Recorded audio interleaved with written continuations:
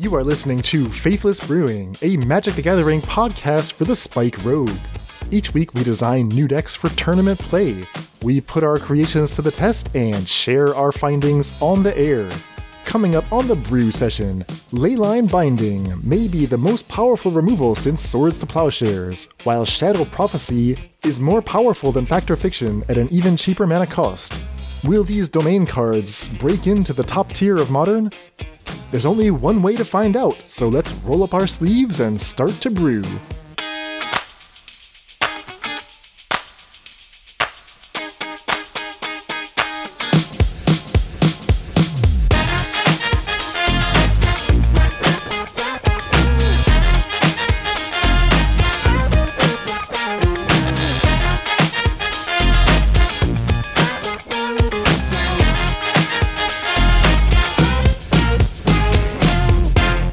Hello and welcome to the Faithless Brewing Podcast. I'm your host, Dan Schriever, also known as Cave Dan Online. I'm joined today all the way from Buenos Aires, Argentina. You know him as Moored to Light. It's Emmy Sagasti. Emmy, welcome. Heyo, hey Dan, glad to be here with you again after you forgot the keys to the basement inside, so I was able to sneak out for the last couple of days. But it's nice to actually be let out into the light for once. Like within the terms of my agreement. How is it going?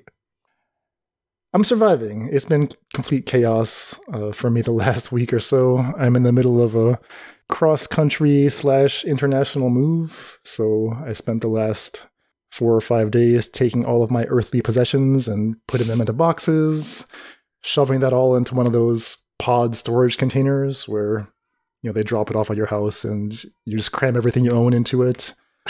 Eventually they come and carry it away and you just hope that it shows up on the other side. But the complicating factor is that I'm moving overseas for 4 months first. So my wife and I are going to Jerusalem from basically this weekend until the end of December. And then after that we're going to Texas, where we hope our stuff will show up. But it's just been complete chaos. So I did all that packing. Somewhat sadly, you know, had to take our cats and drive them to New York, a whole separate trip, because my cousin is going to be watching them while we're gone, so I'm very sad about that. No kitties right now.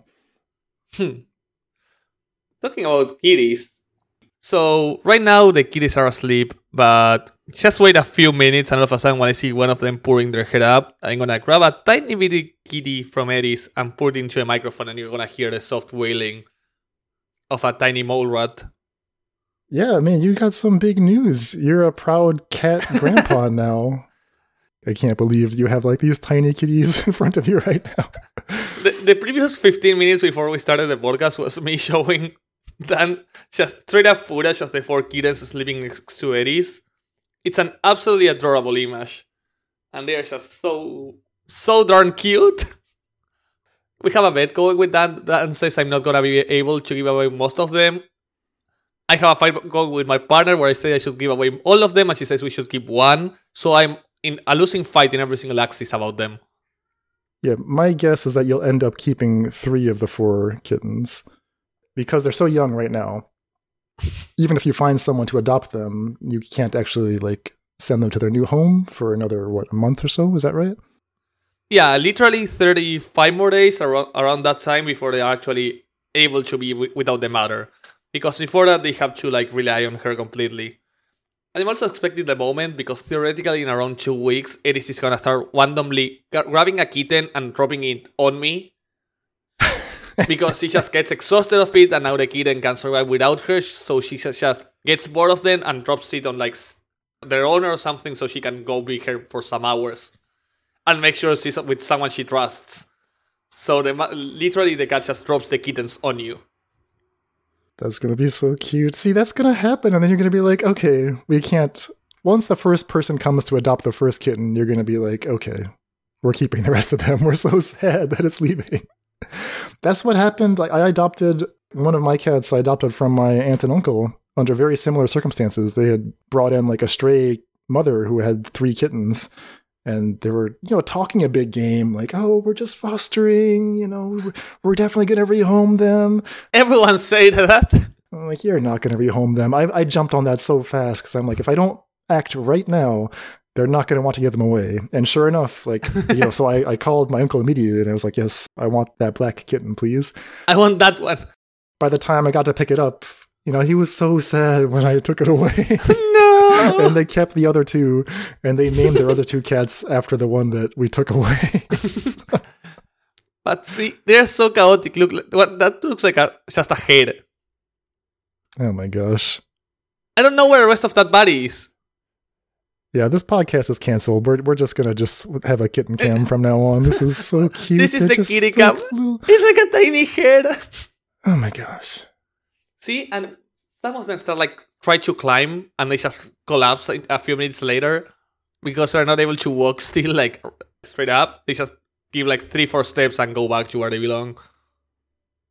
That's so cute.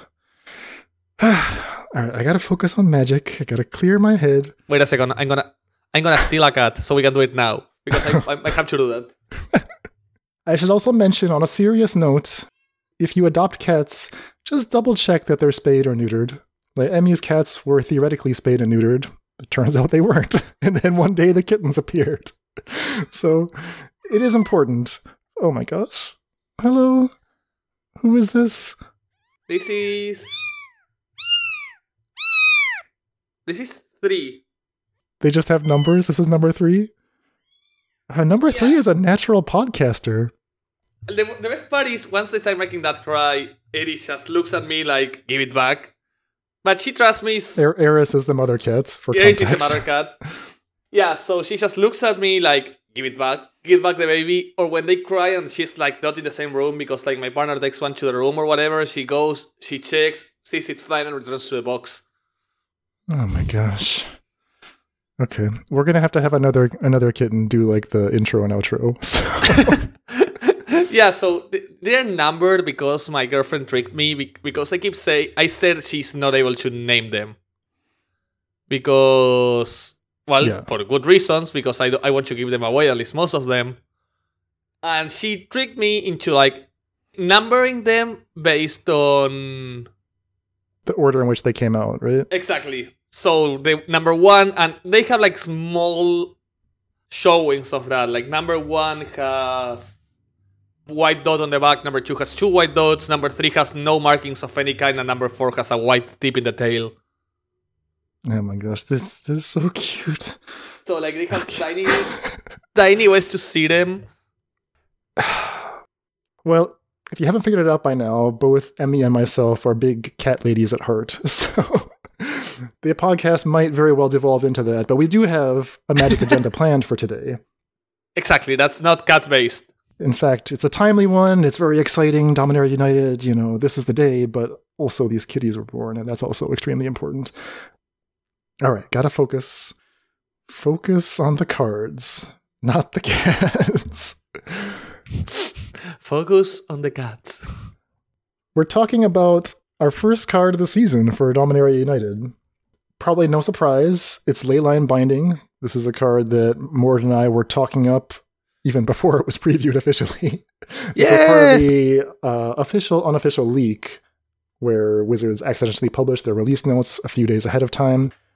So we talked about this, we kind of broke our own rules slightly because we were just so excited about this card. We put that episode out there, and immediately a couple people replied and were like, I can't find this card anywhere. Are you sure it's real? It sounds too powerful. It sounds like you got tricked by custom magic or something. Because this card is not officially out there, and also it just sounds like not a real card. And I'm like, yeah, I know what you mean, but it is a real card, we think. And it turns out it is a real card. This one's busted. This could really easily be a custom magic card. One of the well-designed ones, but quite clearly could have been. I mean, it's extremely pushed. It's just they didn't have to give it flash, for example. They had to give it flash. We would have been talking about it if they hadn't given it flash, but they did. Well, okay, so they didn't have to. They could have made it a fine standard card by not giving it flash, but they want there to be support for domain, so they gave it flash. Now it's the greatest removal spell of all time or something. I mean, I'm gonna make some ballsy takes on this episode. I don't know if I'm ever gonna top March of the Otherworldly Lights is Strictly Better Spreading Seas as something completely out of the cahoots, but I like some. So we're going to be brewing with Leyline Binding. We've got a bunch of different concepts. We're starting in Modern because that's Mord's specialty. We're going to look a little bit at Pioneer, but when David is back next week, I'm sure he'll have a little more testing under his belt with some Pioneer versions. We have a couple sketches in Pioneer as well, but this would be primarily focused on Modern, where it's much easier to assemble the 5-color mana base. So that's our main agenda for today. Before we jump into all that, just a quick reminder, little housekeeping, that if you enjoy the show, want to help support what we do, best way to do that is by joining our Patreon. You can find that at patreon.com/faithlessbrewing. Join at any tier you're comfortable with. You get access to our wonderful Discord community, as well as other perks. We have an ongoing monthly project where you can nominate cards, you can vote for cards. The current project is Resurgent Belief, and I gotta say, Leyline Binding is an amazing upgrade for Resurgent Belief. Yeah, and also the other card we're super excited about. So, Lord of Dominaria spices for Resurgent Belief. Yeah, exactly. So I think we'll be recording soon our kind of wrap-up project for Resurgent Belief, and then it's time to put another card up to the vote. So if you want to get in on that, we would love to have you in the Patreon as well. We do have 4 new patrons we'd like to welcome to the Faithless family this week. They are Alberto M., Chris R., Mitchell S., and Hinahara. Thank you very, very much to those individuals for joining the Patreon. Hinahara, it's like an old acquaintance of mine, also used to be a huge supporter of mine, so thanks a lot. And we also have a note here from Chris saying, I joined solely because of your guys' hard work, and also Emmy joking about Grixis Boomer players being 95 years old. I do what I must. Like, yeah, it cuts deeply, but where's the lie? You can't find it. Address the lie. Mm-hmm. All right, so with that out of the way, shall we talk about Leyline Binding? Why don't you read the card? I'm gonna go ahead. One of the, likely the best card from Dominaria United, at least for modern players. Leyline Binding, 5 mana white for a 6-mana enchantment with flash. Domain, this spell costs 1 less to cast for each basic land type among lands you control. When Leyline Binding enters the battlefield, exile target non-land permanent that opponent controls until Binding leaves the battlefield. So here we have it, the 1 mana flash Oblivion Ring. Right. So it's 5 and a white. Mana value is always going to be 6, but it's cost reduction. Cost reduction is one of the most dangerous mechanics in the game. I guess free spells would be the other most dangerous mechanic, but anytime you're cheating on mana, this is an effect worth much more than 1 mana, right? This is probably a 4 mana effect. We know at 4 mana, even with cycling, this is close to unplayable. On 3 mana with flash is where I think this would start into the consideration of modern playable, and on 2 mana, I think this would be a slam dunk. Like at 4 mana, we know it just doesn't see play, even if it has cycling. So you're saying Cast Out has shown that 4 mana is not enough for Constructed. Exactly, because it even has the upside of cycling, which is a pretty reliable upside to increasing the mana by 1, and still it doesn't see any play. On 3 mana, it would be interesting.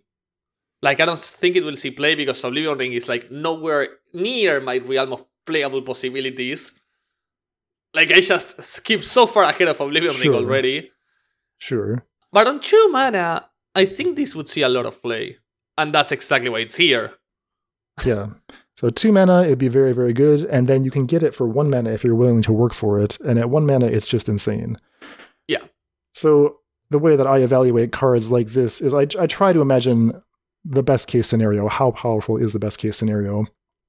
Often trying to figure out, if the best case scenario is still not even playable, then we can just throw the card away. But sometimes the best case scenario is so insanely good that we just have to ask the question, right? Okay, how much do we have to work for that? What are the fail states? What are the intermediate states? And Leyline Binding seems to pass almost all these tests. You don't have to work that hard, especially in a fetch land format, especially now that triomes are here.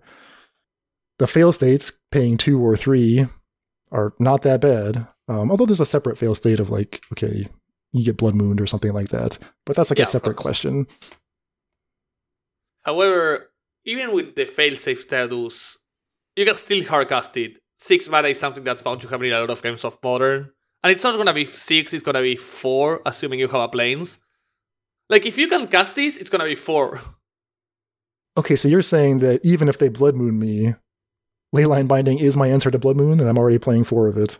I mean, it goes the same as March. Yeah. Okay, so maybe there isn't a Blood Moon problem. That's a great point. I was a little bit worried about Blood Moon, but maybe there's nothing to fear. It's annoying in the fact it's going to take you 4 mana, but it's going to take you 4 mana at instant speed, and it's exactly the same amount of mana March of the Otherworldly Louds is going to ask for you. Yeah, and they spent 3 mana and an important turn on the Blood Moon, so like they're not going to tempo you out, most likely. Yeah. And on decks like Azorius, where like the Blood Moon is up, you always have like one place and one plains and one island, but the Blood Moon is destroying you because of like the triple blue. This can still be 3 mana a lot of the time, which is better than March. And even better than Ending on raid.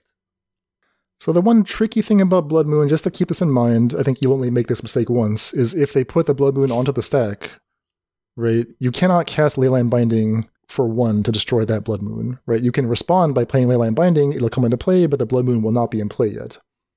So that doesn't help you. Ultimately, if you let the Blood Moon resolve, suddenly your Leyline Binding no longer costs 1. So in that sense, like, it doesn't function as a counterspell. It kind of loses its flashiness against Blood Moon, if that makes sense. Yeah. But, that's okay. You just fetch your planes in response, go to your next turn. And treat this like a regular removal over a 1 mana answer for it, which would just be insane. Yeah. Other than that, it's a pretty straightforward card. It does have the restriction of non-land permanence, so you can't get Urza's Saga, for example. Only your opponent's stuff, so you can't like loop your own, or you can't target your own stuff if you want to do that for some reason. You can do the 3 Leyline Binding trick. Exactly. And it uses the until templating, which is pretty standard these days, but it's not like Fiend Hunter where you can like, in response to this trigger or that trigger. There's only the one trigger. Yeah, there's no Flicker Wisping this with a vial to get 2 stuff, there's no sacrificing it in response with anything. It's just straight up the new set of Oblivion Rings. Also, Shocks and Triumphs do add to your domain, and remember, Wastes is not a basic land type. Right, there's only 5 basic land types so far. Yeah, and there's Cloud in the memes of Mystery Boosters. Oh. Yeah, Mystery Booster literally has a land type, which is Cloud. It has literally 0 upside, but being a domain type of land. It was something they fiddled with in like the early 2010s. Right. The Cave, I think it was called in one of the Great Designer Search. Yes, exactly. Yeah, that was interesting. Just a way to devil the domain, but yeah, remember, it's not a basic land type. All right, so some important big picture questions that we got to answer before we like dive into building with Leyline Binding. So the first one is deciding whether Leyline is even worth it to build around, because you do have to do a little bit of work to set it up. So cost-benefit analysis, how does Leyline compare to other removal options? What do you think about this, Emmy? So, I think this compares extremely well. Like, I'm not trying to look at the 5 cost reduction on the early turns because I just think that's unreliable, getting 2 Triumphs. It's like casting turn 2 Scion of Draco. We know that's like really heavy on your mana. But I'm assuming this is a 2-drop in the early game and a 1-drop in the late game. Most of the time. Mm-hmm. That's fair. So let's say a deck like 4 color, which is really common that it just goes turn 1 tap land, turn 1 Triumph on your end step, is able to go turn 1 Triumph, turn 2 Shock land. And let's say they don't get any black Triumphs. They're actually playing their mana base as it should. Turn 1 Jeskai Triumph into Temple Garden Go. Or Breeding Pool Go, so you're also holding up Counterspell. Immediately, this is a 2 mana instant speed removal, which is on par with literally nothing. It's an upgrade over literally anything in that scenario. Like a super terminate, but it gets any permanent. Exactly. It exiles it. It exiles it. Like the only similar thing we have nowadays to that is Unholy Hit, which 6 damage is almost killing anything that it can kill. I mean, almost, but then you think about, why is Murktide so powerful? Exactly. Well, part of the reason is because it survives Unholy Heat. It's very hard to kill. But also the fact, this gets artifacts and enchantments, and Sigarda's Aid, and Hammer, and the myriad of other stuff, and Holy Hit won't hit. You can take out a Sigarda's Aid without losing any tempo. Exactly. A 1-for-1, you spent a white, they spent a white. And the thing is, if your opponent doesn't force your removal, like I see this line coming up a lot, you go turn 1 Triumph, turn 2, you Unholy Hit something, get another Triumph, and on turn 3 you're holding up Binding plus Counterspell. I mean, they flash in the Colossus Hammer, you flash in the Binding, take out the Sigarda's Aid, the Hammer comes in and doesn't attach. I mean, it's like you 2-for-1 them. Yeah. Wreck their whole game. I mean, it's Flash. It's so insane that it's at Flash speed. The Flash makes it so the biggest weakness of these O-ring effects, it's not when they get destroyed, because at least you're trading 1-for-1. The only annoying card for this will be Boseiju, which might see a bit of a huge resurgence. But the only way to trade with these is not bouncing. Generally, you just bounce O-rings, literally your opponent's turn as a sorcery for them to recast as 3. In the mid to late game, bouncing this is a 1-mana tempo play. Yeah. It's not particularly efficient. I mean, it's so cheap to recast that I think that a deck like 4-color would just want to bounce it themselves. Like, you'd use Teferi to bounce your own leyline and cast it on something else. Yeah. Like, once Ragavan is no longer a threat, or once you've shrunk their Ledger Shredder, bounce your leyline Binding and cast it again on their bigger threat. Same with Yorion, right? I mean, I think it's gonna be a slam dunk. Yeah, or against Rhinos, just killing 2 Rhinos. Right, because the Rhinos are just gone for good. I'm amazed by this card. So that being said, there are some skeptics out there, right? So we've we've been talking this card up, but there are some skeptics, people who say that, okay, the removal in Modern is already good enough with Unholy Heat and Prismatic Ending. I think we've already addressed the Unholy Heat question. Prismatic Ending is more of a direct comparison because they're both in white, right? And one of the arguments is that, well, Leyline is not a turn 1 play, so it's not going to replace Prismatic Ending. You still need your Prismatic Endings. And then, how many removal spells do you really need, right? Modern decks are resilient to 1-for-1 removal, so you don't want to just cram a bunch of removal into your deck and expect to win. Do you buy that argument, Mord? So, I don't buy the argument, mostly because I think... So, this card gets rid of literally anything on the late game, and I think that's huge against a big share of the format. And I don't think just because of Ragavan, you say you cannot kill Ending. I do think this is going to be Prismatic Ending's partner in most scenarios. This is going to take the spot of something like Unholy Heat or March of the Otherworldly Lights. Yeah, I think that's for sure. Yeah, I think it will definitely replace March of Otherworldly Lights. However, in the Delirium versions of 4-color, for example, I don't see it impossible. Like, once you're already activating Delirium, Unholy Heat is better than Ending in most scenarios. So I don't see as an impossibility that in the 4-color versions of Delirium, in the Delirium versions of 4-color, you take out Ending and add 4 of these plus the Unholy Hits, or just play a split of like 3 Endings, 3 of these 4 hits, and you have 10 extremely efficient, powerful removals. So you go so far as to say that it's possible that this will actually replace Prismatic Ending in some builds. I don't think that's impossible, yeah, or at least some numbers of it. Yeah, because as good as Prismatic Ending is, like, I've had a bunch of games where you just like have Prismatic Ending sitting in your hand, and the opponent is dashing Ragavan or whatever, or they have a Murktide or something that, you would love to kill it, but Prismatic Ending can't kill everything, and some things it can't kill very efficiently. I appreciate that Prismatic Ending can kill Omnath for 4 mana, but that's not a great play. It's not a great feeling. I'm a little bit happier if I can kill Omnath for 1 mana at instant speed, in response to their draw a card trigger before they make mana, for example. Like, I have barely gotten to kill Omnath with Ending. And it happens, sometimes you kill a 5-mana Teferi with Ending. But you know how many times my brain has gone 5-mana Teferi to hold up Counterspell with the +1 trigger and my Ending just flops, and having this would just be like, ha, gotcha. Yeah. So, I think card is amazing. I'm really looking forward to making some brews with it. Especially the ones that try to cheat out due to CMC. Exactly. Okay, so the upside is definitely there. What about the cost? Well, you have to achieve a full domain, or at least 4 types. How far out of your way do you have to go to do that? And does that open you up to like certain weaknesses? So it does increase the number. It does increase the fact of how vulnerable to Blood Moon you are, in the fact you are going to get triumphs in times where you could just get a basic. Like, for example, in 4-color or such situations where you could just go get an island, with this there's little upside in not getting something like a triumph off color, right? Like, let's say you're playing 4-color and then on turn 5, you, instead of an island or holding up your fetch, you get an Esper Triumph, making sure your leyline binding is gonna cost 1. I think in Modern, it's really easily to look this as a 2-mana removal, not that so in Pioneer, with the upside of being 1 in the late game.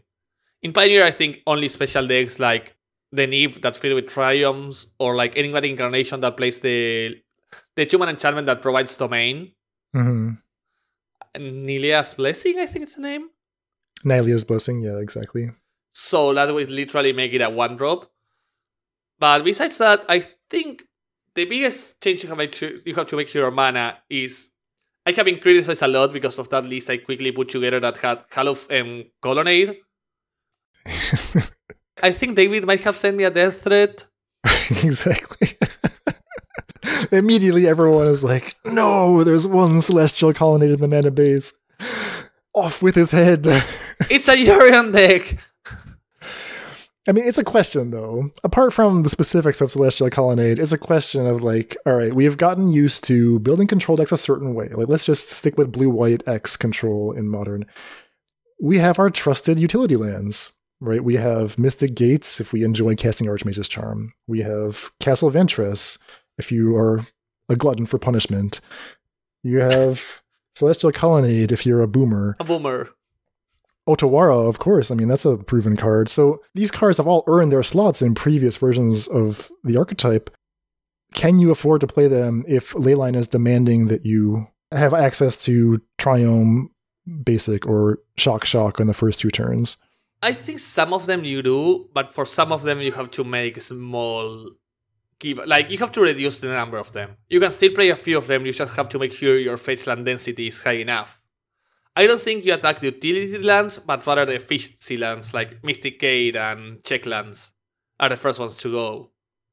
Yeah, Mystic Gate is the one that I have my eye on. I think that we need to cut the Archmage's Charms from Leyline decks, and related to that, I think that Shadow Prophecy is going to offer that effect, an even better version of Archmage's Charm at the same mana cost. Yeah, that's pretty likely, and then just play another 2 CMC counter as Running the Lock or Robin's Veto, which likely just fills up the slot pretty nicely. So we'll get into that when we look at some of these lists, but... Yeah. All right, so we've decided we like Leyline, we're going to build around it. I think something that's going to be pretty important is the double of color Triumph. Like, let's say you're playing something like Esper Control or Jeskai Control, mostly Jeskai because it's the most common version of the deck. Just by playing one Zagoth Triumph, that's the Sultai one, you achieve 5-color domain by just getting that instead of an island in the mid-game. So you're thinking if my primary colors are, these 3 colors, I should include one double off color Triumph, just so that with a single fetch land, I get the rest of my domain. Exactly, and one of those colors is gonna be exactly the one you need. It's gonna be of the main deck, of the main part of your deck. So if you're playing like Jeskai, which is always base blue, you play the Sultai Triumph. Okay. Yeah, I mean, that makes sense. And that's really gonna help make your mana efficient while making sure you can achieve 5-color domain in most games. Because there's not a lot of land hate in Modern nowadays. Yeah, I agree. So it's not something I think you should be afraid of. All right, so we've decided that we like the Leyline, we're going to build around it. Let's talk about builds, right? There's kind of 2 ways to approach this. One is, all right, what are the existing proven known decks in Modern and which ones can adopt Leyline? Second, which is the approach that I think, we prefer on this podcast, is, all right, we'll just start from scratch. Imagine that all we know is that we want Leyline binding. Where does that lead us? But the first approach is important because this is actually going to affect the top tier meta. So let's just start with that. Which existing decks adopt Leyline? I think we're in agreement that 4-color Omnath gains a lot from having access to Leyline. Yeah, 100%. I think 4-color Omnath is bound to play at least 3 immediately from the start. And that's maybe more, maybe less. I can make it sure, but I know it's just going to have more cards. Yeah, I think that bouncing your only land with Teferi is big game. Same blinking it with Yorion. It's just a matter of tweaking the numbers and, getting that off-color Triumph somewhere in there. I think you can easily find room for it, especially in an 80-card deck. Yeah, especially because it has to be only 1 color off. You have to add any Triumph that just taps for black while you get you. So it's basically a tap shock land. Right. Or I have seen 4-color. I have seen lists of 4-color that play as no land, the ones that enter tapped, and that's literally this. So you've got a lot of experience with the Traverse the Ovenwald Delirium package in 4-color. Would you consider Leyline binding part of a Delirium package, or is this just something that's not going to end up in the graveyard ever? I don't think it's gonna end up in the graveyard consistently. I do think you just play it because the card is bound to be insane. And the only question is what do you replace with it? Like, if we find this card to be a lot better than Unholy Hit and make sure Unholy Hit is not worth the hassle, because the reason you play Mishra Bubble and such is not for Traverse. Traverse is the upside after you make sure Unholy Hit is an amazing card. Okay. So if Leyline Binding ends up taking the place of Unholy Hit, then I'm pretty sure the Traverse builds are going to start disappear once again and Traverse back into the usual 4-color Blink / mid-range deck lists. Just because Leyline Binding takes the place of Hit. The other way around is that we find out it's better than Ending, and then we're just gonna go full on Traverse, full of 4 of this, 4 of that, and play 1 or 2 Black Triumphs to make sure we can consistently cast this for 1 CMC. Alright, so that's 4-color Omnath, which we predict, or I predict at least, will be 5-color Omnath soon. Yeah. What about Blue-White X Control? Here's a list where you've actually thought this through and come up with a preliminary sketch. So why don't you tell us a little bit about how Leyline Binding fits into this archetype and how you might present a build? So what I think is Leyline Binding is bound to make the deck splash a tiny bit more. All of a sudden, you're going to play Leyline Binding as a 4-off, or at least you're going to try to play Leyline Binding as a 4-off. It's my first immediate side, which is bound to make your mana base a lot more sketchy than it was before. One of the powers of Azorius, or like straight up Azorius, is its mana base. However, I think the power of Leyline Binding is enough to offset that and lead you into trying to make sure your mana base can cast it. And once you have done that, you have little to no reason to not add a 3rd color of splash. Be it red, be it black, be it green. Any particular of them, I think, is bound to have some upside once you splash into them. But the power of playing a lot of utility lands and just efficient mana, I think, goes away once you start playing 4 Leyline Bindings, which at least I assume are worth it. Mm-hmm. So I went like, okay, if I'm gonna destroy my mana for this, I might as well destroy it for another reason, and that's why I added black to my initial versions. And that's mostly because I want to fit the other domain card from this set that I think is amazing, which is... I can't ever remember the name of this card for some godforsaken... Shadow Prophecy. I've got it called up here because we got to talk about this card. Shadow Prophecy, low-key one of the best cards in the set. This is the Deathrite Shaman of the set, the one that just showed up in the final dump of cards. 2 and a black, instant. Look at the top X cards of your library, where X is the number of basic land types among lands you control. So this is that domain effect.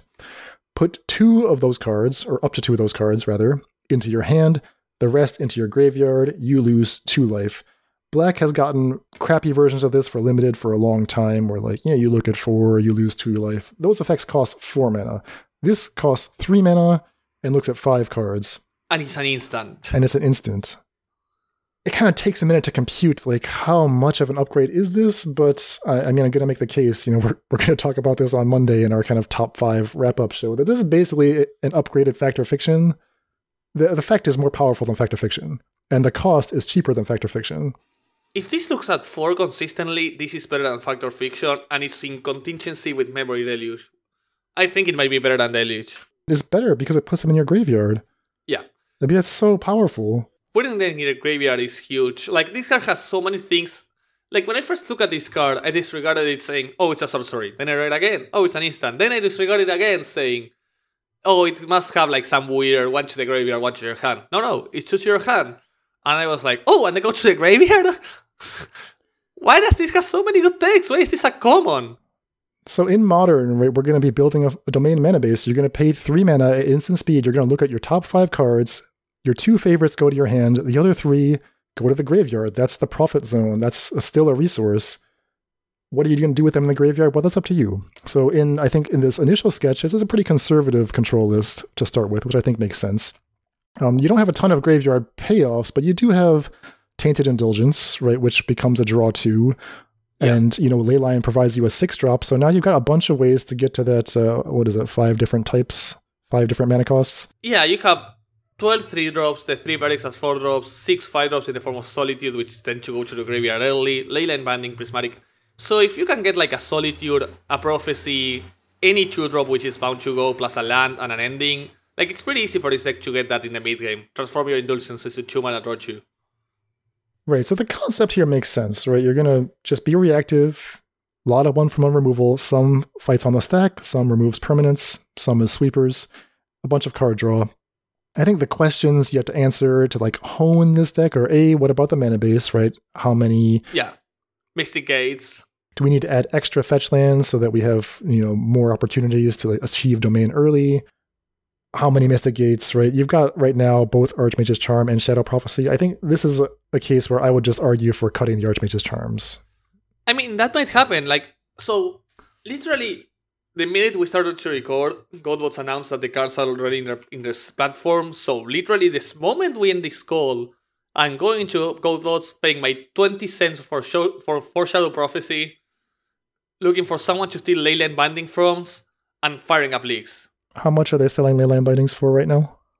They don't have them, but they're buying them for 12, which means they're gonna sell them. Like, they have sold a few already for 13. Okay. All right. So not stupidly expensive, but remember everybody, draft. So this is Thursday midday.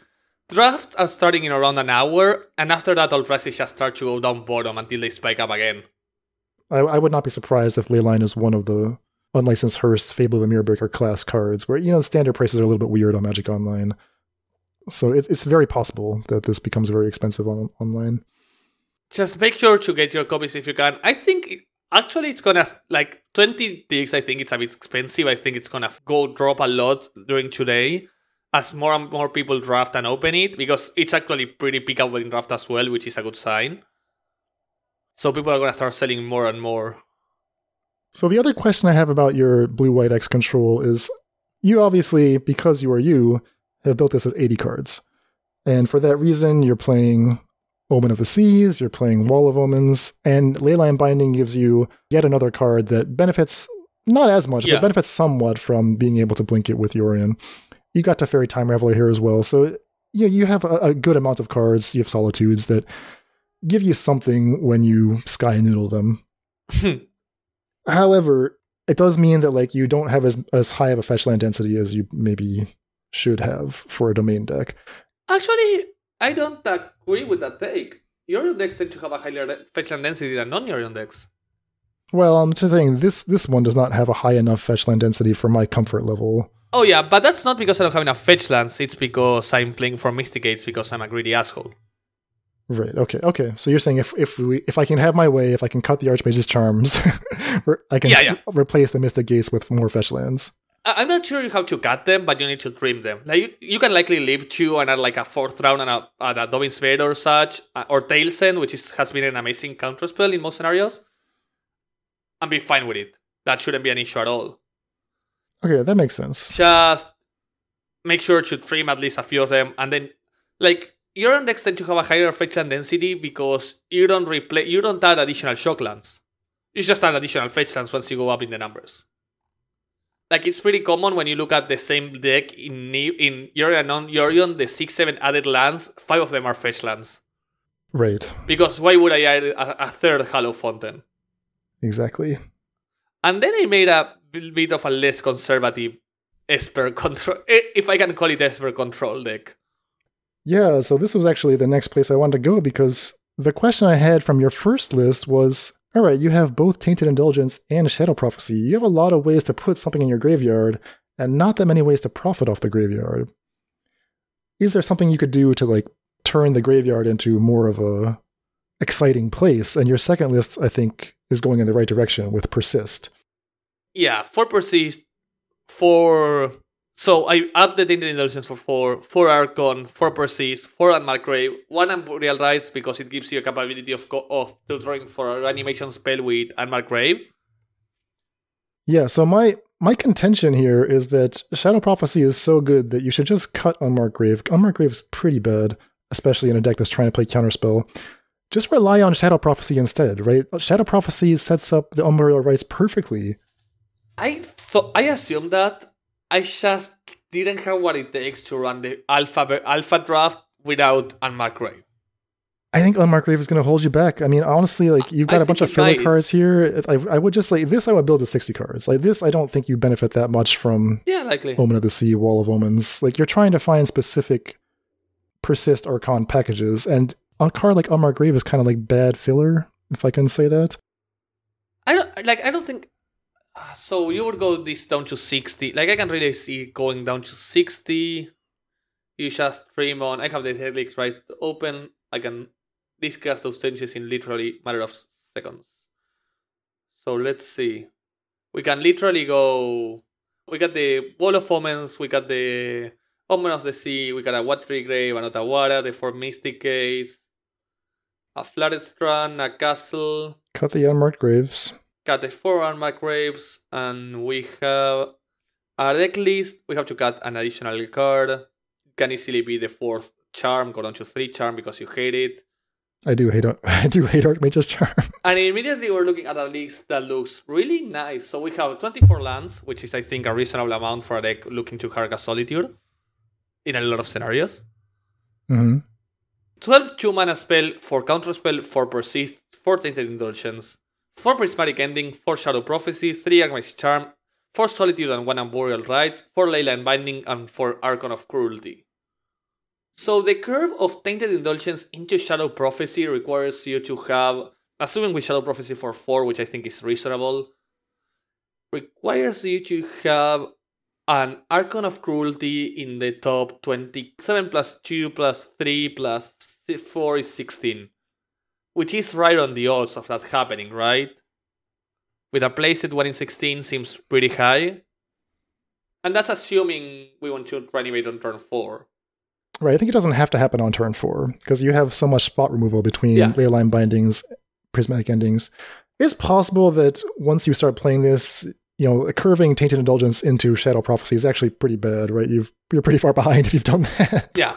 So maybe it's slightly too many card draw spells, and maybe we can trim a little bit there. I don't see that as bad when you have cards like Solitude and Leyline Binding to fill out the curve. Maybe not turn 3 Shadow Prophecy, but I don't see as an impossibility the turn 2 Tainted Indulgence into turn 3 Prismatic Ending plus Solitude, and then you might persist as Solitude a lot of the time. Oh, that's good. Persisting Solitude is a thing that happens a lot. That's why you play for Solitude always in this sort of deck, and Spike plays Grief. Right. Because it's a pretty good failsafe. Just persisting that goes to the graveyard on its own. Yeah, it doesn't have to specifically be Archon. Exactly. Okay. It gives you a failsafe against mid-range decks, where sometimes it's a really good 2-for-1. 2-1 lifelinker that removes a creature is something I would pay 2 mana for any time of my day. I like the explosive potential of this deck. I think I would probably play this one before the control one. Not that it's necessarily better, but it's just more fun, I think. Yeah, I just really enjoy the control decks.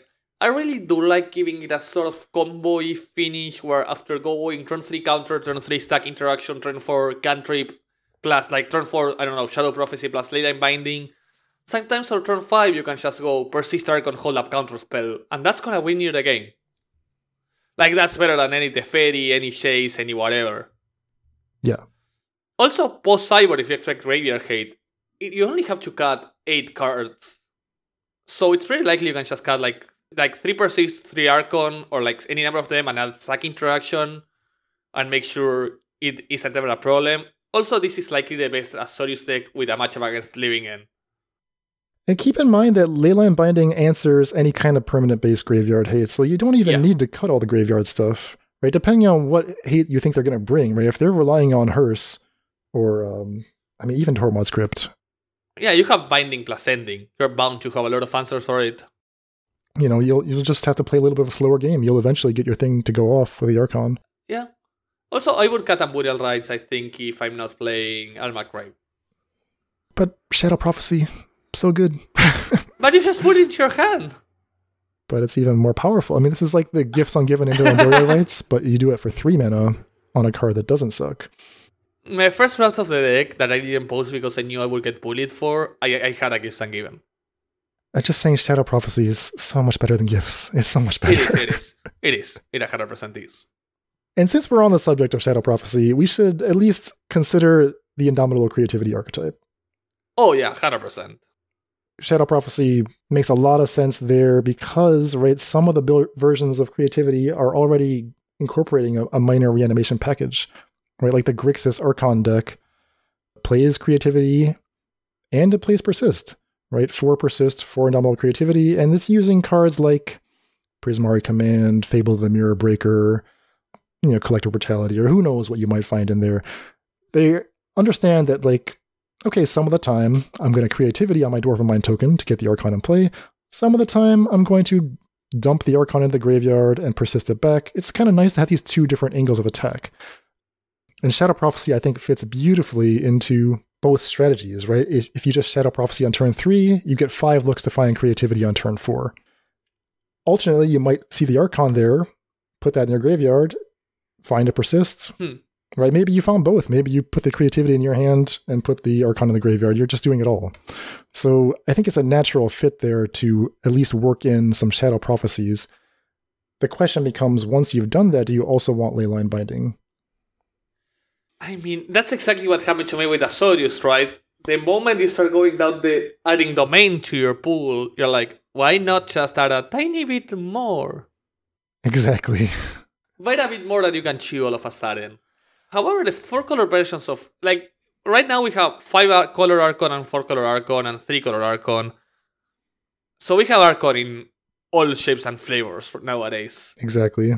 So I'm pretty sure the 5-color one absolutely is gonna smash 4 Leyline Bindings into the deck list. And there's no synergy there to speak of, right? It's just like this is a very powerful removal spell. However, I think the what's the name of it? Sorry, the Grixis versions get a huge upgrade from Shadow Prophecy and just Shadow Prophecy. Because you're bound to play a lot of Triumphs in the early game. You don't mind just getting an off-color red Triumph in the early game like a Ketria or like a banned Triumph to make sure you have blue plus... Sorry, it has to be red. So red, green, and white? Yeah, that's the one detail. As long as Indomitable Creativity and Dwarven Mind are in your deck, you need to play only red Triumphs. So you can still do it, right? You just go turn 1 Triumph, turn 2 another Triumph. Turn 1 Naya Triumph into literally Shockland with red, like Watery Grave Steam Vents, it's fine. So the argument that I would make in favor of Leyline Binding here is that if I'm going turn 1 Triumph, turn 2 Triumph, I only have 1 mana available. Like, what's the best spell I can possibly cast? And that's literally Leyline Binding. Exactly. You can go turn 1 Triumph, turn 2 Triumph plus Leyline Binding, and just you've kept up, right? You're not that far behind. Yeah, I think I just love the card. Also, I love Shadow Prophecy. I love these 2 domain cards together. I think like really power up some decks, like, and some of them needing some power up. Leyline Binding sadly goes into 4-color, which didn't need a power up, but it does go into a lot of decks that I think really needed it. So I'm happy for that. All right, so we talked about 4-color Omnath. We talked about blue-white control. We talked about Esper Reanimator, 3 to 5 color creativity. We haven't talked about the big one yet. And this is your favorite, Mord. Yeah, so before I'm going to make a tiny bit of introduction to that, all the decks we have discussed so far only make use of Leyline Binding because they twist their mana a bit to have an absurd removal spell, right? Right, which is cute, but it's just a removal spell. Yeah, exactly. I'm not brewing with these. I'm just excited for it because I love playing new cards, I love changing meta, and I'm more excited about Shadow Prophecy than I am about Leyline Binding in this text, right? Yeah, agreed. Like, the innovative piece is the Prophecy. Mm-hmm. However, there's another use for Leyline Binding, which is not only the fact it's an enchantment, but also the fact it has a high CMC. So, immediately, like, the reason we learned about Leyline Binding was because I didn't read the whole TXT, but there was a particular Discord that was just drooling all over it. And that was the Enigmatic Incarnation Pioneer Discord. Which is like the whole formats, but they were talking about Pioneer because I was like the last one brewing with Modern, and once I forsaken the archetype, it just sort of disappeared with the Lurus ban. However, Enigmatic Incarnation, for anybody that doesn't remember, and good for you, it's better not to remember what that card does, it's better for your psyche. 4-mana enchantment, 2, a green and a blue. At the beginning of your end step, you may sacrifice an enchantment. If you do, vote for a creature that goes 1 more straight into play. Important aspects, it doesn't sacrifice as a cost, it sacrifices resolution, so you always are sure to have an enchantment for it. Second of all, it just appears into the board. And generally, Enigmatic works in a way where you play a bunch of Abundant Growth, Seals, Omens, Spreading Seas, and you put those into efficient 2-drops and 3-drops. The last versions were playing stuff like Showdown of the Skulls and Enigmatic, so you can get Solitude and Fury. However, once you add a 6-drop into a pile that you can cast consistently on turn 2 or 3, everything changes. And quite a bit. Because now you are giving this deck a consistent way to find 7 drops on its turn 3 or 4. And that's just insane. Yeah, I mean, the deck is named after Enigmatic Incarnation, so when it comes down and starts doing its thing, you're in trouble, but I normally assume I have a few turns to fight back. That's not the case anymore. If the same turn you cast Enigmatic, you're sacrificing a 6 CMC enchantment and getting a 7-drop directly into play. What are the best 7-drops? We have mild stuff like Mere Battle Sphere, Agent of Treachery, some good old Titan of Industry, or a spicy one, which is the one I found out yesterday, because I was talking about Platinum Imperium with the guys. Sorry, Platinum Angel. And someone all of a sudden was like, wait guys, we're all idiots. We're all forgetting about the big one. Agreed. Thanks, Dan. How can you forget about this card? I know you're gonna always have my back on that one. I didn't forget about the card. I forgot about We were just talking about creativity. This is a slam dunk 7-drop in creativity. I forgot about its CMC. I never hardcast this card. Forgot about the Serra Emissary. Serra Emissary, straight into play on turn 34, is game. Against a lot of decks, it's just straight up game. I have not played much creativity, so I guess I haven't had Serra Emissary in play that many times. How certain is this? Like, is it actual lock? Against Hammer, it's game. Against Rhinos, it's game. Because a lot of the times, you don't name their win con, you name their way out of getting away of a 7-drop. So against Rhinos, unless you're borderline dead where you just name creature, you can name instant, and now you have an unremovable 7-drop. Bonecrusher Giant, Brazen Borrower, all that stuff literally does nothing. And Serra's Emissary closes things out very, very quickly.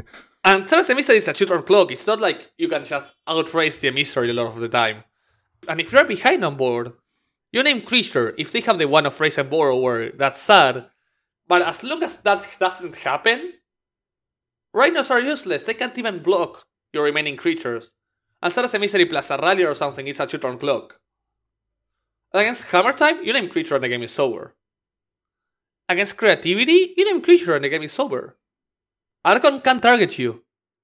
That's nuts. Against Murktide, pretty much over. Against Burn, 50%. 50% odds. Alright, so we have 4 Leyline Bindings, and all we need is the one Serra Emissary. I see you've got one Titan of Industry. I guess that's just in case you draw your 7-drop. It might be an Agent of Treachery, where like in the discussion which is better. I really like the Titan into Stabilize against like mid-range boards. Okay. Like sometimes you're gonna be playing against something like Azorius or the Shadow, where just Serra's Emissary is not gonna be what wins you the game, but a 7/7 with a shield counter plus a 4/4 is. So you've got 2 different lists sketched up. You've got a modern Enigmatic Incarnation and a Pioneer version.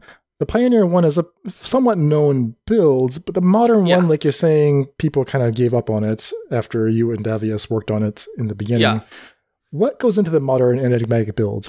Right, there's a lot of cards here that are just not legal in Pioneer. So the most important ones are stuff like Spreading Seas being extremely efficient in the format as a way to disrupt stuff. Sithis is just a bonkers 2-mana creature in place of something that they are playing. The seals really help you like keep the deck together, but it's also the fact you actually have good 3-drops to get, like consistently, where that doesn't happen in the other version. Sorry, 2-drops to get, so you can actually play 1-mana enchantments because you have Abundant Growth and Utopia Sprawl, which doesn't happen in the Pioneer one. Like Pioneer one tends to get 3-drops and 4-drops. Modern one tends to get 1-drops, 2-drops, and 5-drops.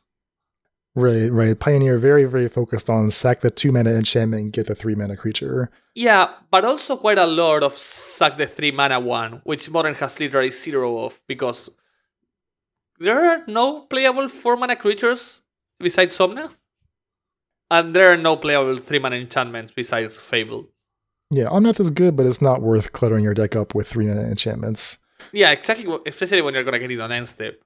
However, I haven't tested a version of Enigmatic with Fable of the Mirror Breaker, which actually might be a slam dunk. So that's something that's of course gonna see some testing. The folks in Pioneer are actually playing a main Agent of Treachery and a main the Colossal Sky Turtle. It's because Colossal is actually playable if you top deck it. And in Pioneer, a 6/5 War 2 is bound to actually be really efficient against a lot of the format. And in the sideboard, they have a Titan of Industry. That's surprising to me. I know that this is just a theoretical discussion still, but like Colossal Sky Turtle doesn't feel game winning to me. Like if I sacrifice my Leyline Binding to get any 7-drop, a 6/5 flying ward is not. I think Titan of Industry might be the best to just fight on the mid-range fight. Yeah, it doesn't. I mean, Enigmatic in Pioneer plays a long game, right? You can just get to 7 mana, can't you? Yeah, consistently you are, especially with Fires of Invention and such, and the fact that a lot of your deck cantrips. Like, it's pretty common to just get into that. Also, the other spicy pickup this deck got that I didn't that in my modern deck because I forgot is the Idler Channeler. Remind us what that card does. That's a 3 ability card. Exactly. 3 mana, 2/1, a blue and 2 for a human wizard, and that's why people are already gonna start to spice it up with the land whose name I can't remember because it's from your age. Oh, Riptide Laboratory. Yeah. So Riptide Laboratory, it's a 3 mana 2/1 human wizard. When it enters the battlefield, choose one of 3. So this is like the next card in the cycle from the black one from Strixhaven. Enters the battlefield, create a 1/1 bird with flying. Bounce a non-land permanent to its opponent's hand, to its owner's hand. Or draw a card. So, 2 amazing abilities and a mediocre one when you need a board. But I think the most important one is the Reflector Mage-esque part of it. Bounce any non-land permanent to its owner's hand, it's insane. So that can target your own stuff. You can target your own enchantments if you want to. I think so. I was about to say exactly that. Yeah. And that's sort of bonkers when you start considering stuff like Navan, and this can go semi-infinite. Just bounce this on itself? Oh no, it's another. Oh. So are you considering the Ether Channeler for the modern build or the Pioneer build, or both? In the Pioneer build, it's already in. In the modern build, I think you want one, because a lot of the time you're in the indecision if you should play something like a Reflector Mage, but the problem is throwing Reflector Mage sucks. Right. Same with Deputy Detention. It's not a very impressive card. However, this having the failsafe of a 2/1 ETB draw card, or at least make a 2-creature board, is a lot better upside of top decking Reflector Mage against Azorius. Like, it's not even close. Yeah. So just to paint a picture of like what's in the modern build, right? Your enchantments are the ones that are a lot of 4-ofs. You got a bunch of enchantments, then all the creatures are 1-ofs. So in enchantments, you have a bunch of 1 CMC. You have Seal of Fire, Abundant Growth, Utopia Sprawl. A bunch of 2 CMC. You have Spreading Seas, Omen of the Sea, a couple Dress Downs. At 4 CMC, 4 Enigmatic, 4 Showdown of the Scalds, a card that, Mord you've had a ton of success with, works with your Solitudes and Furies. And then Leyline Bindings, which is kind of the pseudo 1-drop, but also unlocks that 7-mana creature. Then the rest of the deck is a bunch of 1-ofs, and here we're looking at creatures that Pioneer does not have access to. There's the 1 Sithis, there's the 1 Meddling Mage, so that you can sack your Abundant Growth to get a lock piece there. Sanctifier and Vec. Is that worth a min-deck slot? It depends on the meta. Yeah. Charming Prince. I see you have a Spirited Companion here, little good boy. At 3 mana, you have your value and your removal. Right? Removal in the form of Skyclave Apparition. You have Magus of the Moon for the surprise lockdown. Eternal Witness and Renegade Ralliers for value.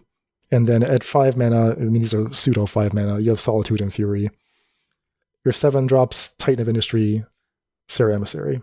This could easily change a lot, especially if I start fiddling with...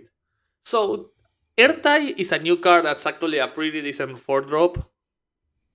It is, but then you don't have the 3 mana enchantments. I mean no, it's easy if I add 4 Fables for playtesting.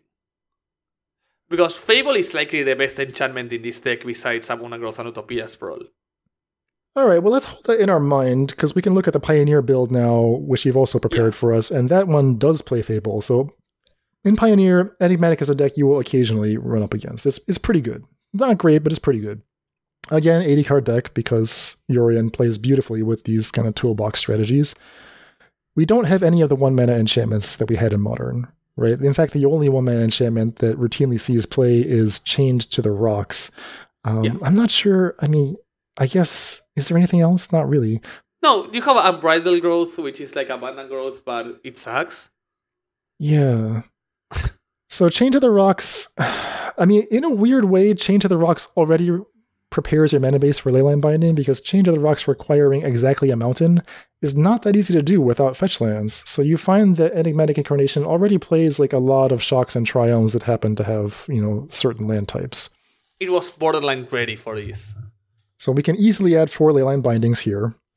Right, so now we just have like cheap removal. We could do that exact same trick. Sack your Leyline Binding, get a 7-drop. Titan of Industry comes to mind. You mentioned Agent of Treachery. Colossal Sky Turtle, I see you've put one of those in here as well. Yeah, this is not my decklist. This was taken for the Enigmatic Discord by Enshay MTG, which is the guy that has been focusing on Pioneer since the start. And he posted 3 decklists. Kitty!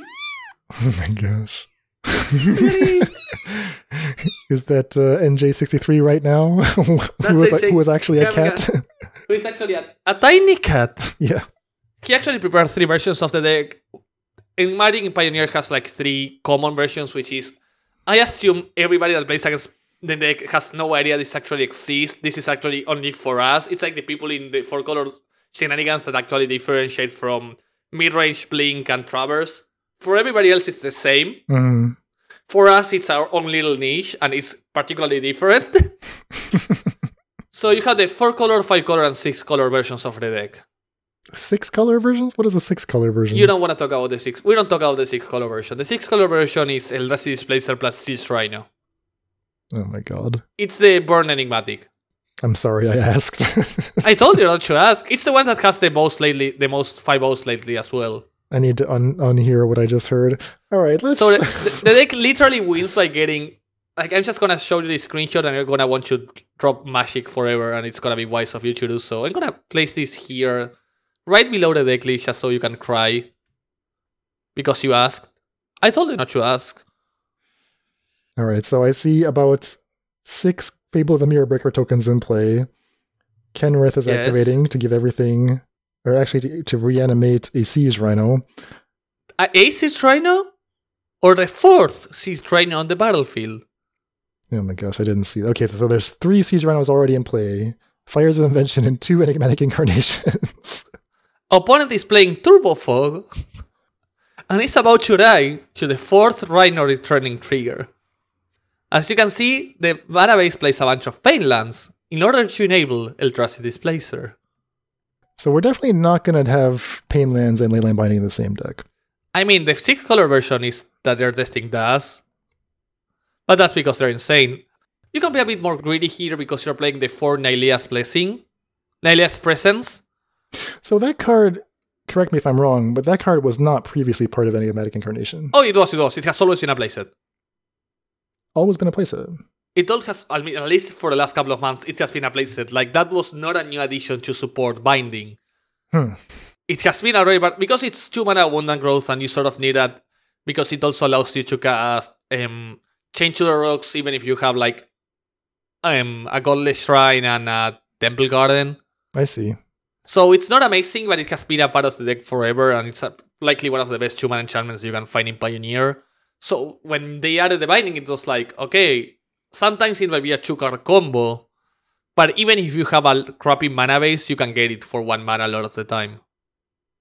So there's actually fewer enchantments in this build than one might expect. There's only 7, and they're all playsets. There's Nylea's Presence, Omen of the Seas, Fable of the Mirror Breaker, Fires of Invention, Enigmatic Incarnation, Leyline Binding, Chain to the Rocks.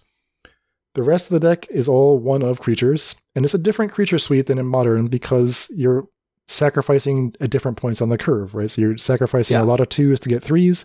Because of Fable, you can sack a 3 to get a 4.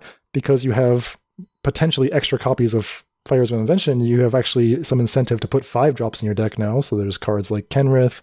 I see a Yorion in the main deck here. And because of Leyline Binding, we now need to find room for a couple 7 drops. But if we look at the one-of creature suite, there's a bunch of new ones here. A bunch of new ones from Dominaria. My favorite one has to be the Serra's... I can't ever... Serra's Paragon. Serra Paragon. So Lurrus got the Banhammer and it was like an essential part of this deck. So they said, what if we add an expensive Lurrus? Also, here I posted right below the 6-color version so you can see it and cry later. Just because of the name.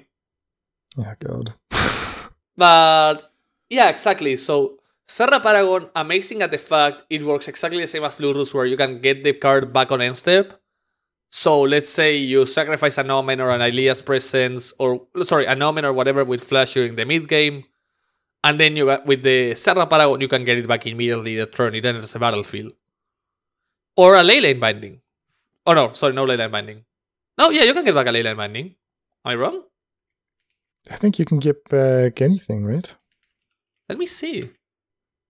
I'm trying to remember the text on the card. It might be 3 or less. I think it's just any permanent. No, it's 3 or less. Oh, okay. So you can get back immediately an Omen of the Seas, and if it doesn't die, you can get back the Fable. But it has an interesting synergy with Fable, where due to Fable exiling itself, it loses the exile itself trigger if it transforms into a creature. Oh, that's cute. Exactly, and it also works. Something similar happens with the 2-mana 3-1 that you sacrifice to destroy an artifact or enchantment. Cathar Commando, yeah. Yeah, because it's a trigger ability in the Paragon. If you sacrifice the Cathar command on your turn and recast it in response to the exile trigger, you just nullify it. Interesting. So you actually have a chance to respond to Serra Paragon's exile clause. Yes. Okay. Exactly. So yeah, you have that. You have Gloom Shrieker, which is what if we made Eternal Witness but bad? 2/1 menace, enchantment creature, only gets back permanence. And it exiles itself. The Aether Channeler is in here. That's the one we talked about with the choice of 3 triggers. There's Zur Eternal Schemer. Very interesting synergy here with Leyline Binding. I was going to ask you about this separately, but... Yeah, it's just a 6/6 hexproof. I mean, the new Zur is not super good, but he gives all of your enchantment creatures hexproof, death touch, and lifelink, and then if you pay 2 mana... you can turn any non-aura enchantment into an enchantment creature with power and toughness equal to its mana cost. So, I think what's really important is the fact that even if Zur dies, the effect remains.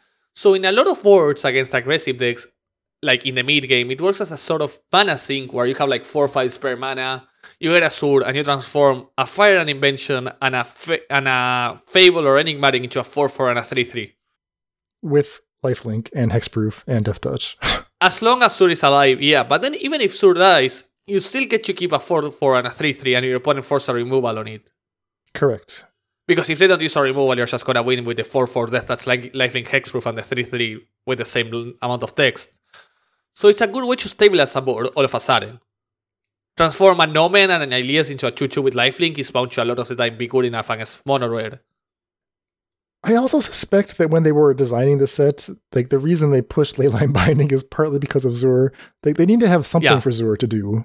And Leyline Binding is just like such an obvious powerful combo. It's insanely powerful. Yeah, and just making a 6/6.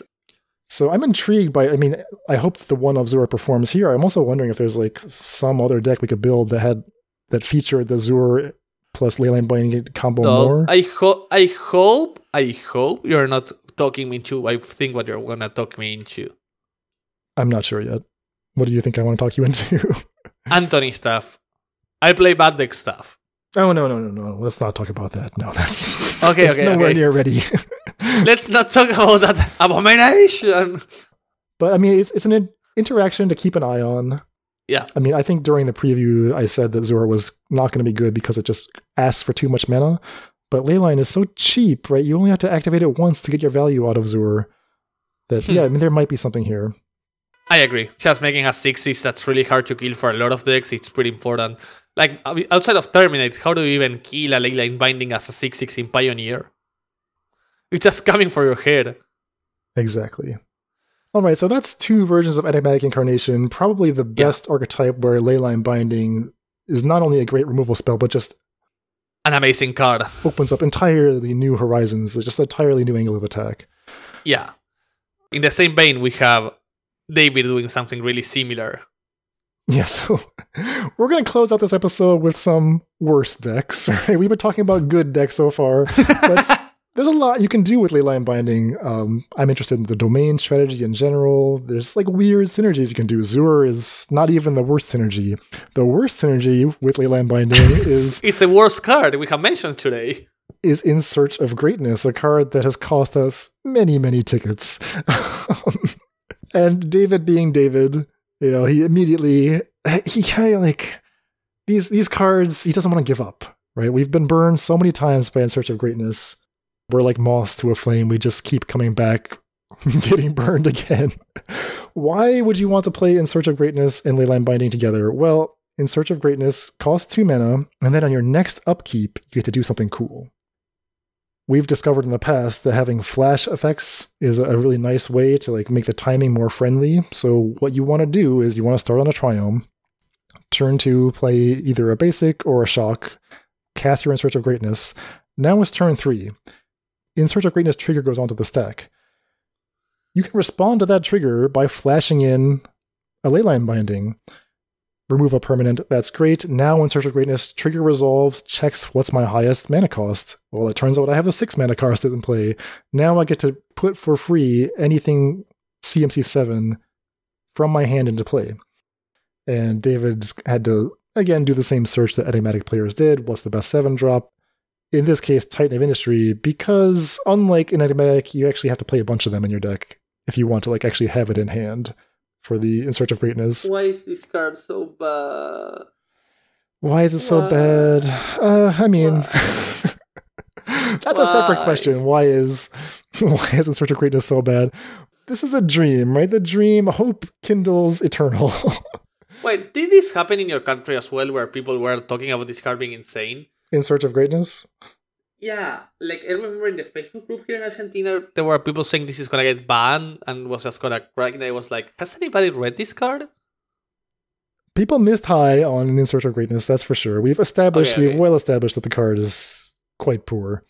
I mean, the biggest problem is that like the second copy really sucks, and if you want to build around this card, you have to put a bunch of them in your deck. Yeah. But that, nevertheless, I mean, David has sketched out a couple different builds here. We'll include them in the show notes. You can probably find the link in the episode description. There's a Naya version and a Bant version. I'll just sort of give the gist of what's in them. We have 4 In Search of Greatness, 4 Wolfwillow Haven, and 4 Nylea's Presence. The Nylea's Presence does the same function as in the enigmatic deck. It gets you to full domains for your Leyline Bindings. Fable of the Mirror Breaker, 4 copies. 4 Esika's Chariots, 4 Titan of Industry, because you really have to... you have to give yourself a chance to draw the 7 drop, that 6 into 7 line. But I mean, the fact that In Search of Greatness requires you to have these cards in hand is just so much more complicated now. So now, like, the reason we have all these 3 drops is because, we're going to go 2 into 3 a bunch of the time, right? So you got to have 3 drops. So you have 4 Fables, 2 copies of Weatherseed Treaty. That's a new one from Dominaria. Then you have to go 3 into 4, right? Next turn, you'll go 3 into 4. So we have 4 Esika's Chariot. And then what about 4 into 5? Well, Luca Coppercoat Outcast is a way to get a useful 5 drop. Because we actually haven't mentioned any creatures yet, we can actually use Luca to get the Titan into play. So now we have another way to make use of the Titans. And finally, 4 portable holes and a chain to the rocks. I mean, it's a very speculative deck, but you can kind of see how we're meeting the requirements of Leyline, trying to make use of the Titans we had to put in the deck. It could work. It could work. It could work, but even if I see a Search for Greatness deck work, I'm 99% sure the biggest mistake was putting Search for Greatness in that deck. Yeah, I mean, In Search of Greatness is awful. The Bant version he sketched out actually is a hybrid of Enigmatic Incarnation and In Search of Greatness, where David has correctly identified that the best thing you can do with In Search of Greatness is sacrifice it and get rid of it. Trade it for something better. In this case, he's got some Moonblast Clerics here, card that tutors for Enigmatic, 2 Ether Channelers, Renegade Rallier, Glasspool Mimic, etc., etc. We'll put these links in here. I don't know if I have high hopes for these builds, but as far as brews go, I appreciate that they're trying to make use of the unique properties of Leyline Binding as a 6-drop. Yeah. With Flash, no less, for the In Search of Greatness line.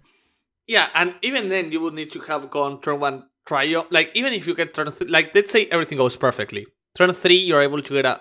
So in order for you to be able to get a turn 3 7 drop into play, you will need to have gone... Is it just for Greatness double green? It is. Green, yeah. So you would need to have gone turn 1 Triumph, turn 2 Shockland with green, that one of its colors is not any of the other. So something like Ketri into Temple Garden. And even then, you still have to use your 2 mana to cast the Binding on upkeep. I think that's fine. TBH. No, We're not using mana for anything else, right? So we might as well flash in a Leyline Binding for 2. But the problem is they need to be extremely specific 2 lands. Like, Stomping Ground plus Ketria Triumph does not work. True. Yeah, it's a bit awkward. Like, in Modern, I can see that mana working. Oh, maybe we need to play in Search of Greenness in Modern, then. Stop right there. Stop right there. I've done it. I lost a lot of tickets that way. But all right, maybe the less said about those 2 decks, the better. To close things out, I'll just mention a couple other strategies that I'm kicking around in my head right now that I may test.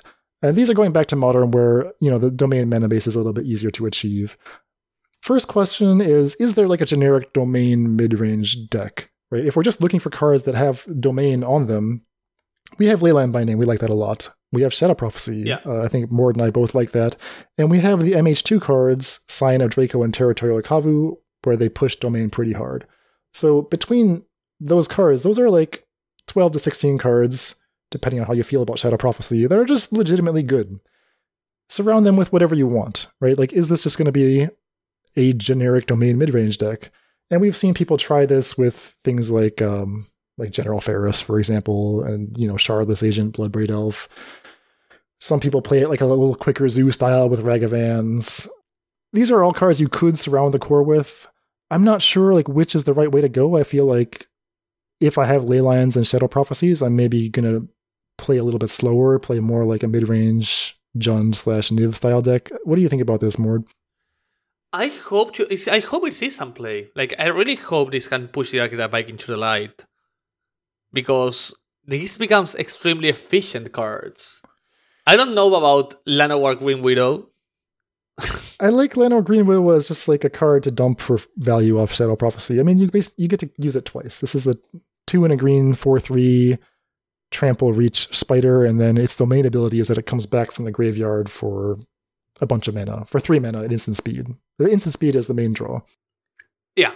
I was discussing this with a few of my friends, and we realized that the Cascade version of Zoo had a huge problem where a lot of the time you would cascade into some terrible spells like Helix or Bolt, and Binding solves half of those issues alongside Prophecy. Yeah. Like, making sure whatever you hit is at least, like, avoiding hitting stuff like Binding when you don't want it, and just having stuff like Shadow Prophecy to increase the power of your Bloodbraid Elf Cascade seems extremely important. And the curve of turn 1 Ragavan, turn 2 Kavu, turn 3 Scion of Draco plus Binding can just be devastating. Yeah, so it's like it's a low synergy concept, right? There's no interactions between these cards that really do anything, but they're all just like above rate cards. So is that going to be good enough? We'll see. Enchantress is another archetype that, okay, we like Leyline Binding. We think it's very powerful. It's an enchantment. Should we accommodate that? If someone will try it. And I think the last one that, I will at least try because it's our monthly project is Resurgent Belief. Resurgent Belief is the replenish effect that is a 0 mana effect. Leyline Binding does 2 important things. One, it raises the overall card quality of the deck, and Resurgent Belief was sorely lacking in that respect. Yeah. The cards you have to use to fill out the deck are pretty below power. So being able to upgrade that immediately with 4 good cards makes a big difference. And secondly, I mean, we said this at the beginning, Resurgent Belief, it's like a bad living end. You're going to be vulnerable to graveyard hate. I don't want to have to side out of the graveyard stuff every game. So if Leyline Binding gives me a main deck strong 4 of way to answer cards like Unlicensed Hearse or whatever, so that I can keep the dream of Resurgent Belief alive, I think that's going to make a big difference. Also, Leyline Binding sneakily making Shark Typhoon a lot better. Oh, okay. 1 mana, get a 6/6? Yeah. All right, so, I mean, yeah, I've got an initial sketch here. It's 4 Leyline Binding, 4 Shark Typhoon. Sneaky upgrade. 4 Colossal Sky Turtle, because I think, yeah, Emmy, I think you're right that is decent enough. So those are like my big cards are going to return when Resurgent Belief goes off. Beyond that, Fable of the Mirror Breaker to fill my graveyard and provide generic value. Shadow Prophecy, because I'm playing the Domain mana base. I mean, this fills the graveyard. It digs for my Resurgent Belief pieces and fills the graveyard. So I think Shadow Prophecy makes a lot of sense. I've got 4 of that here. 2 Temporary Lockdown. This is a card we haven't mentioned yet today, but this is another very, very strong effect. I think you can play 2 main, 2 side. In some matchups, this is an amazing sweeper, right? It's 1 white enchantment, exiles everything, non-land, CMC 2 or less, until Temporary Lockdown leaves the battlefield.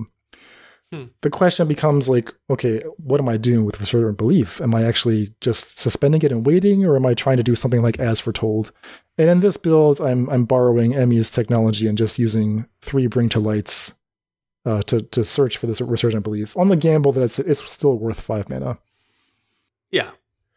Because I have Bring to Lights, right? 3 Bring to Light, I'll play 1 Valky, I'll play 2 Resurgent Belief. I don't need to draw it that often. A couple Lay Claims, 3 Teferi Time Ravelers, a couple cast outs, and 24 lands. So that's kind of my rough sketch. I don't know. What do you think about this? I mean, I like it. I actually think Shadow Prophecy is insane in this build.